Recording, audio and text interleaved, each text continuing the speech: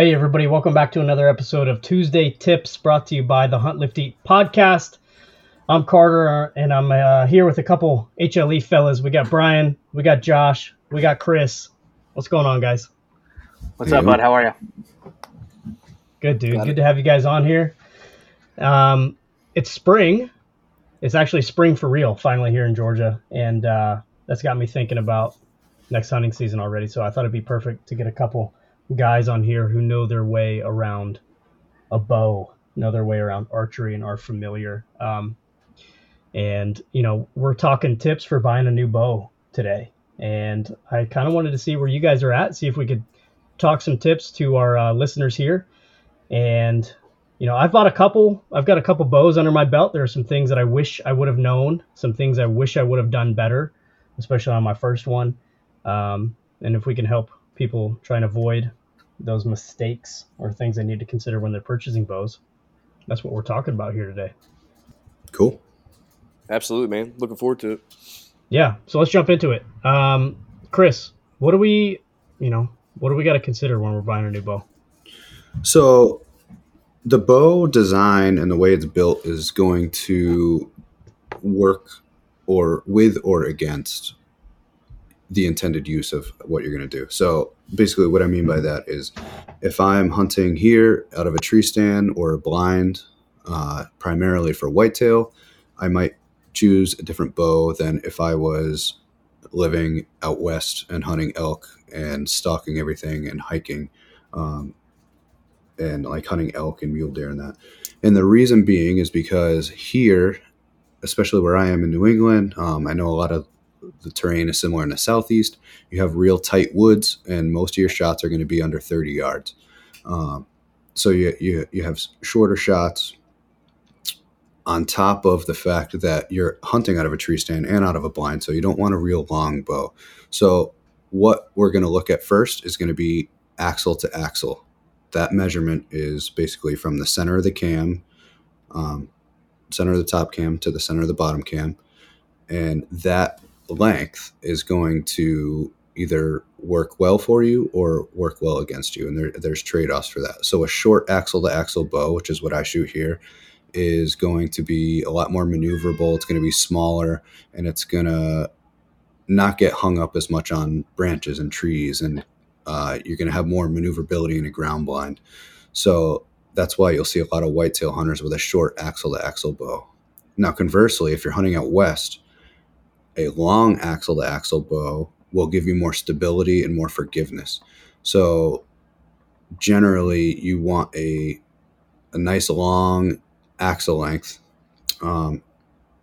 because your shots are going to be longer. I mean, it's not uncommon to take 60 to 80 yard shots at elk out west if you're hunting an open meadow or something like that.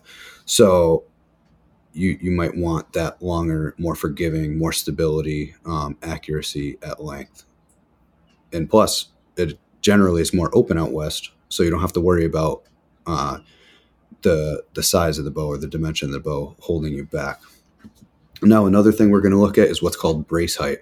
And the brace height is how far away the string sits from the center of the riser. So if you're looking at the bow vertically, the bow straight up and down, the distance basically from the riser, or what's called the burger hole, which is the dead center of the riser, to the bowstring at rest, that's your brace height. Now, a longer brace height, so if that distance is farther away, it'll generally be more accurate, but it's going to be slower.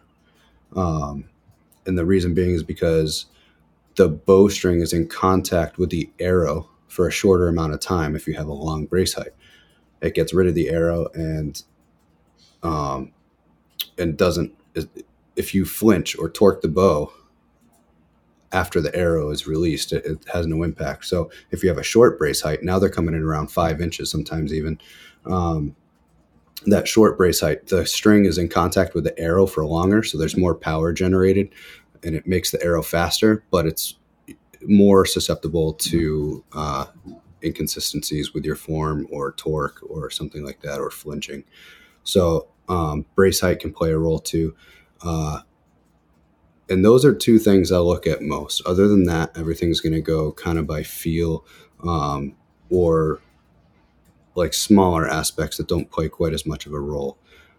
For the most part, modern bows are going to have shorter brace heights. So now, like I said, it's common to see 5 or 6 inch brace heights, whereas 15 years ago, a 7-inch brace height was common. And on trad bows, you'll see 7 and 8 inch brace height. So those are two pretty commonly looked at measurements that you'll see. Again, axle to axle is going to be the first thing you look at, because that's going to kind of reflect on your forgiveness, and it's also going to play a role in your maneuverability. Brian, as the other fellow archery somewhat expert here out of Josh and I, for sure, how does that sound to you? No, that's all right. The only thing that I would add to that is, because I shot my first bow was a 28-inch bow. I'm only 5'8", so my draw length's at 28 inches. But that short axle to axle made my string angle so extreme that I was having to really torque the peep into the string to get it to line up right, which then in turn shortened the distance I could actually shoot the bow. So I couldn't drop my sight down far enough to get much past 70 yards because I had to torque that peep so much. I just bought a new bow. I actually went to a 33-inch axle to axle. I bought the Hoyt Z1S. So I'm going to have to, I've already planned it out. I'm going to have to do a little bit of extra trimming in the areas that I do hunt because it is a little bit longer to axle. I'm like I said, I'm only 5'8", so that 33-inch bow it's got a 6-inch brace height and it is wicked fast. It's insane fast, and I can hold it long enough that I can be accurate with it.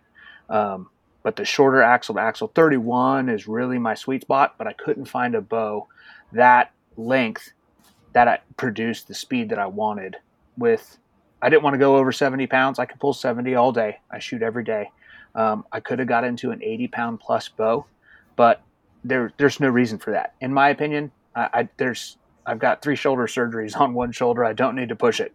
So all the other, physical accoutrements are perfect, spot on what Chris was saying.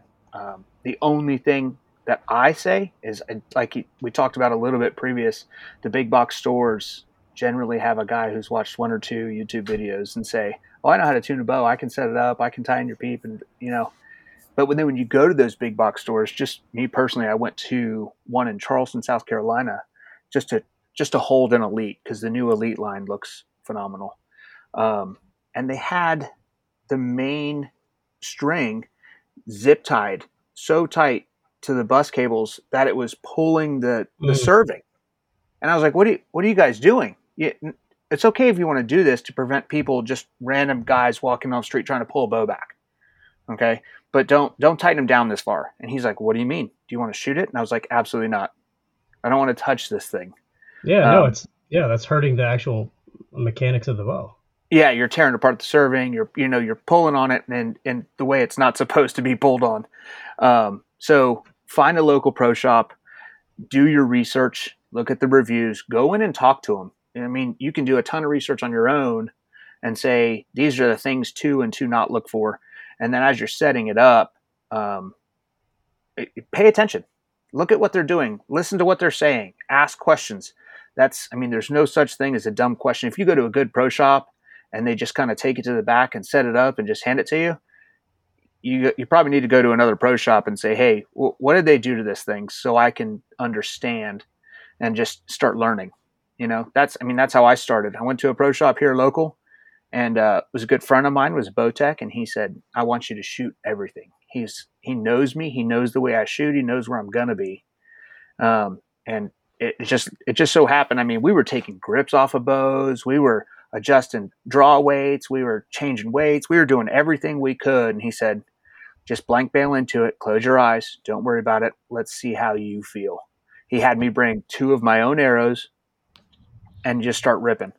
And it was phenomenal. That was probably one of the best experiences that I've ever had, is an actual pro shop with a guy that I've known for a little while. And, we had great conversation the whole time. I was there for probably 4 or 5 hours setting the bow up to me just to make sure it's right. You don't get that. Yeah. You don't get that at a big box store. Yeah, don't show up at a bow shop an hour before they close too and expect to buy a bow, because it's a long process. And something that I should have mentioned before, probably as far as measurements goes, the bow needs to be fitted to you. So your draw length is going to be specific to you. So bows generally come in 1/2-inch increments, and then you're going to fall somewhere within there.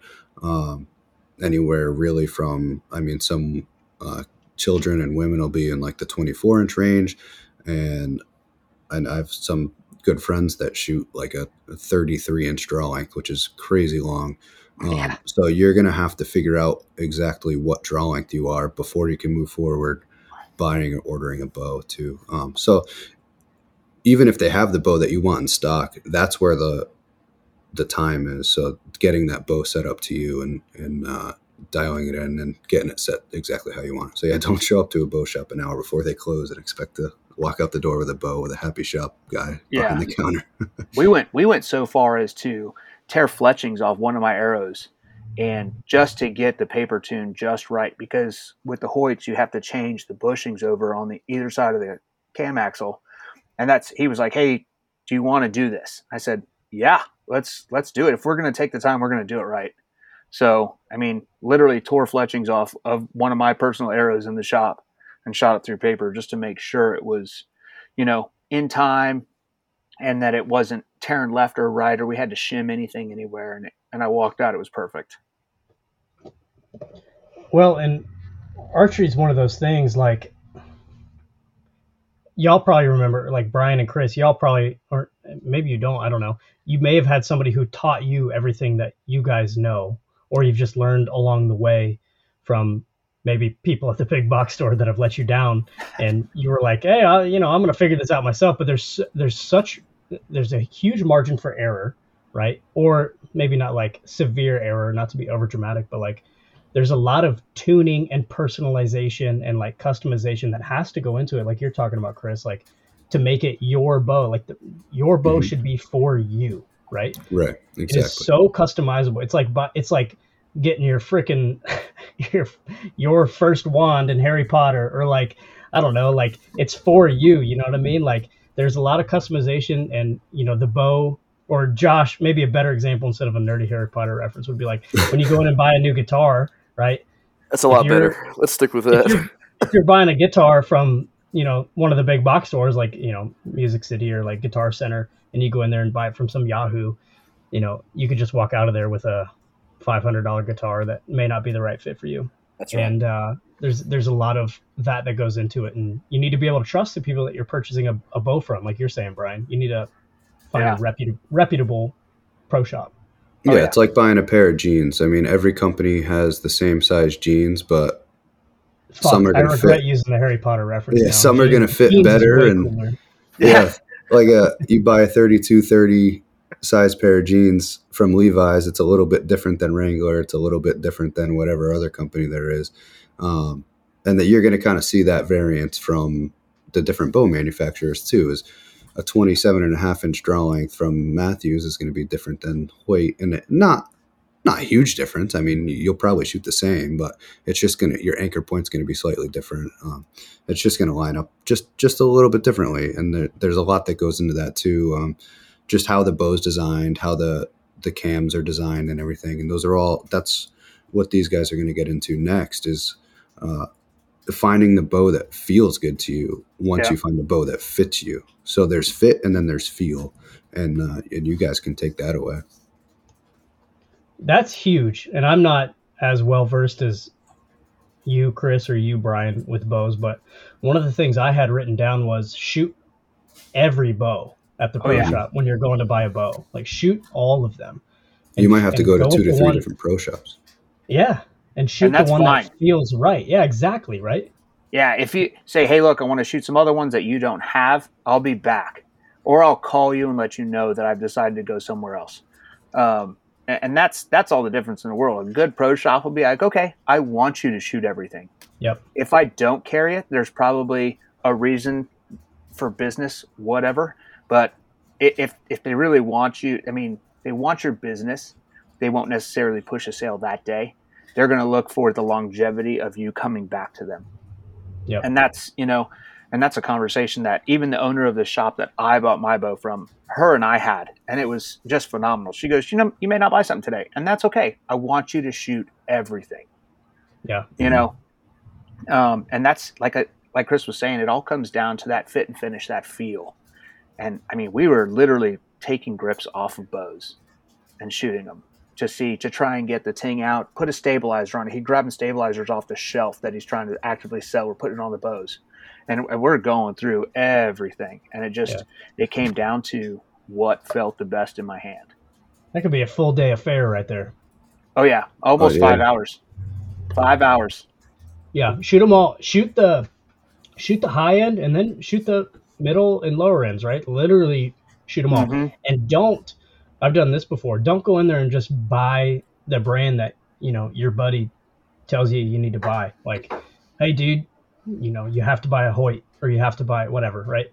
Don't do that, man. Go shoot them all, because I was hell bent on buying the new Hoyt and then ended up shooting it and it was fine. And then I ended up walking out of there with a Bowtech, which Yep. The pro guy, his name's Daniel, and I've known him forever. And he was like, dude, if this is the one that feels the best coming out of your hands, like that's the one you need to buy. And I'm like, I respect that. And he could have made like $300 more off of me, selling me the newer Hoyt, and he didn't, which I appreciated too. He wanted me to go with what was comfortable. Yeah. So maybe I'll cover some of the things to look for. Yeah. When we talk about feel. So there's a bunch of different aspects to the feel of a bow. The first thing you're going to notice is the grip. And there are some bows that are designed to feel really good in your hand. Hoyt has a very good feeling grip in the hand. And then there's others that don't have any grip at all. It's just the bare riser. So we can go down a whole different rabbit hole with how the grip is supposed to integrate with your hand and that, but that is part of it, and the grip is going to be something you're in contact with every single time. But there's also, as you draw, the design of the cams are going to determine how, it's kind of hard to explain, but how the bow feels when you draw. So some bows, especially faster bows that have real aggressive cams, they're going to start real difficult, and all of a sudden break over and be real easy. There's bows that are designed to be a little bit smoother drawing, and those are a little bit less aggressive cams. Sometimes they're a little bit slower. It all depends on the specs and how they're built, but those bows, like a smoother drawing bow, will be more consistent from the start of the draw to the finish of the draw until you hit what's called the back wall, which is when that bow comes to a stop once you're at full draw. So the cam design is going to play into that. Now, I just mentioned the back wall. Some bows, when you come to a stop that has like a spongy back wall, they'll refer to it as, or you can kind of, even when you're at full draw, you can kind of pull into it a little bit and it's kind of squishy feeling. I like a bow that as soon as I get to full draw, I can pull as hard as I want. That bow is rock solid. There's no movement at all. It's solid. So these are some of the things that I kind of look for when I'm shooting bows and trying bows, and just things to be cognizant of as you're going through it. And then usually the last thing that everybody talks about with feel is hand shock. Brian, you mentioned it, trying to put stabilizers and accessories on bows to try to get rid of the ting or like the little bit of vibration that results from the bow being fired.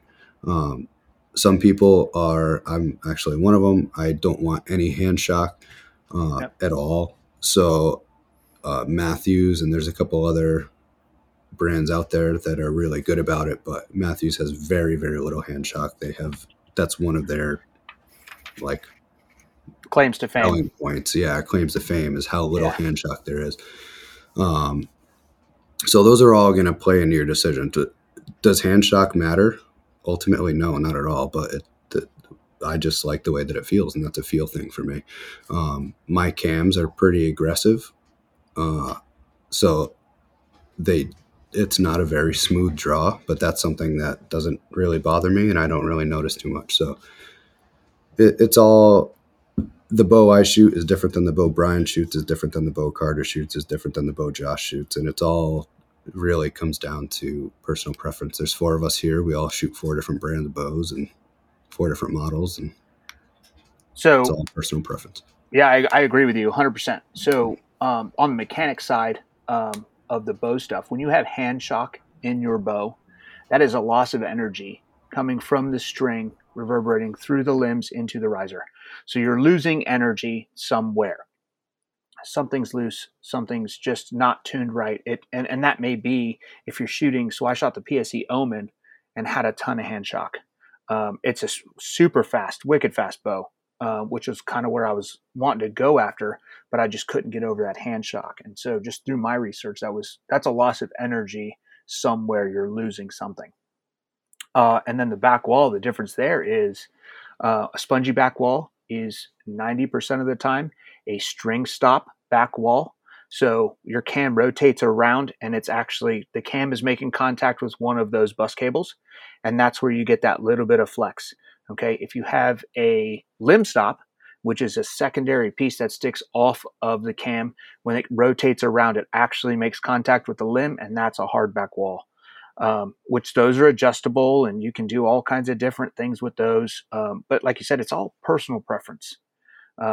With mine, it's a Hoyt, it's a speed bow. So I don't like a huge dump, because when there's a huge dump on the back of the cam, that bow wants to torque in my hand left and right. You'll see that residual just kind of until I stabilize it out, which then you can run into hand torque and all that and the other. So I just wanted a smooth draw all the way through, and that's what Hoyt did with the Z1S. And it just kind of made it a whole lot better for me. I'm now realizing we should have done a full episode here. There's so much we should have gone into. I should have known putting Chris and Brian together. We should have just done a full one. But Brian, you have one of the smoothest draw cycles I have ever seen. And if anybody follows you on Instagram, they see you shoot every day after work. Yeah. We're already running up on 22 minutes here, but one, how does that factor into you? Like, how does your draw cycle factor in when you're purchasing a new bow, or what should people look for in that draw cycle, right? Because people talk about a draw cycle and what that means, but like, what are some checkpoints that they should think about when considering that? So slow is smooth, smooth is fast. If you have to, and I've seen folks pull the bow off to the side as they're drawing, that's it. Anything in the woods is going to spot you. So if you have something that is super stiff on the front, it's an aggressive draw, and then it dumps at the back, you have a lot of movement. So I wanted to be as absolutely smooth as possible. And the way the Hoyt cam just rolls over, even with the VTM, it just was smooth draw all the way through. There wasn't a huge dump. And then I just roll right into my anchor point. I'm really only, even I start my draw a little high, and then I come into it. I don't want to be that far off target any way, shape, or form. I want to, especially if you're shooting at an indoor range, you generally want to draw in the general direction of the target. And that only goes to practice when you're in the woods. If you're not even looking at the animal, they could be in a completely different place when you get that draw cycle where you need to be anchored and looking at it. So it just smooth. I like it smooth. The Bowtech was phenomenal. It was a very close second, but it just wasn't fast enough for what I wanted to do. With someone who's on the edge of, say, 60 and 70 pounds, or even 50 and 60 pounds, the draw cycle can make or break what limbs you go with. Because if you have a real aggressive cam, but you're right on that fringe of 60 to 70 pounds trying to decide, you might not be able to draw a 70-pound bow efficiently, or 70, or you might not be able to draw the heavier bow efficiently. But if you find a bow with a smoother cam or smoother draw cycle, you might be able to go with a heavier bow. That's where Bowtech really came in clutch with that comfort setting. That comfort setting almost won me over. It just wasn't producing the speed at my arrow weight that I wanted for a short draw length. I want to go through anything that sits in front of me. Yeah. So what do you say, Josh? What you got? Just sitting over here taking it all in, man, learning. Yeah, man. To be honest, I'm by far an expert like you guys. You know, I didn't start bow hunting until I was probably about 16, old enough to get in the woods by myself and drive where I was going. You know, and I think as far as my tip, you know, everything I've learned about bow hunting, I've had to figure it out on my own. I've had to ask questions. I've had to learn by making mistakes, learning from mistakes through trial and error. You know, my tip: don't be afraid to ask questions. You know, I will say be careful asking questions on groups, forums, things like that.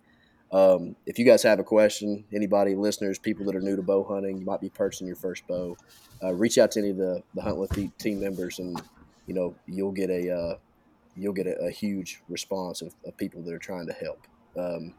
You know, you can get some negative experiences on some groups and forums, you know, especially someone who just trying to learn. But yeah, just reach out, learn by trial and error. You know, you guys kind of touched on it also. I mean, find a pro shop, find several pro shops, find one that you trust, try to shoot a lot of bows, go by feel. You know, you'll know it even if you shoot, I mean, however many bows, but when you find the one that you're going to buy, you'll know it because it feels right. You know, it just, whatever it is, explain it. You know, obviously, like I said, I'm not an expert, so I can't get real technical like you guys, but it feels right. But when you find that bow, shoot some more. Get comfortable. Like you said, Brian, I mean, I see your Instagram videos, man. You shoot every single day. But yeah. Oh, yeah. But yeah, man, trial and error. I mean, the best thing you can do, ask questions, learn, you know, jump into it, pull the trigger on it, and start bow hunting, and you'll learn from there. I mean, that's kind of, you want to learn by experience, and if you have questions along the way, find some type of support that can help you. Find people that you can ask questions to where you're going to get good answers. Like I said, if anybody new to it, trying to get into bow hunting, want to buy their first bow, or have any questions, really anything in this realm, you know, anybody on the Hunt with T team would be more than happy to help out. But yeah, that's about all I got. I enjoyed listening to you guys. I learned I learned a ton in the 25 minutes before I even opened my mouth. So I'm good with it, man. Yeah.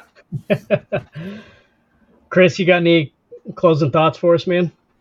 I would say that the reason bows are built the way they are built, and the reason there are different models, is for the use. So, like I mentioned before, you have speed bows, you have smooth bows, you have longer bows, you have shorter bows. So talk to your bow shop, tell them how you're going to be hunting, what you want to do, if you plan to shoot 3D with it, if you plan to just hunt with it, and tell them what you want, and they'll be able to point you in the direction of at least a model. And then once you get to like a general how you're going to use it, what this bow is for, that you'll be able to shoot as many as you can and go from there. Like Josh said, you'll know when it feels right. You don't have to be technical to love your bow. What about you, Brian? What you got, man? No, I couldn't agree more. Yeah, I mean, like I said, shoot. I shoot literally every single day, and it's practice makes progress. I mean, that's the only way. I mean, put yourself in awkward situations. Shoot from sitting, shoot from kneeling, shoot from a tree stand if you can. Make those shots count. Always aim for the exit. For sure. Brian, where can people find you on Instagram if they have some archery questions? I am at Bobcats _and broadheads. You'll see my crazy cousin Cooter on there sometimes. Big fan of your cousin Cooter. Yeah, everyone seems to like him quite a bit. So I've actually teamed up with SWAT Broadheads, and I'm doing a giveaway tonight. I'm going live at 5. So I got a couple packs of broadheads and a good hat. So it's I'm trying to grow, trying to make it work. Hell yeah, that's awesome, man. It's been awesome watching your growth and you dumping your passion into your page. So listeners, definitely go check them out. Chris, where can folks dump their questions to you, man? Yeah, you can find me on Instagram too at c.d.paige. I love getting bow questions too, so feel free to reach out. I'll talk bows all day. Yeah, absolutely. DM me, whatever. I'll even make a phone call if I have to. Hell yeah. Listeners, don't waste your time messaging Josh or I. Just message Brian and Chris. If you message me, I could put you in touch with either Brian or Chris.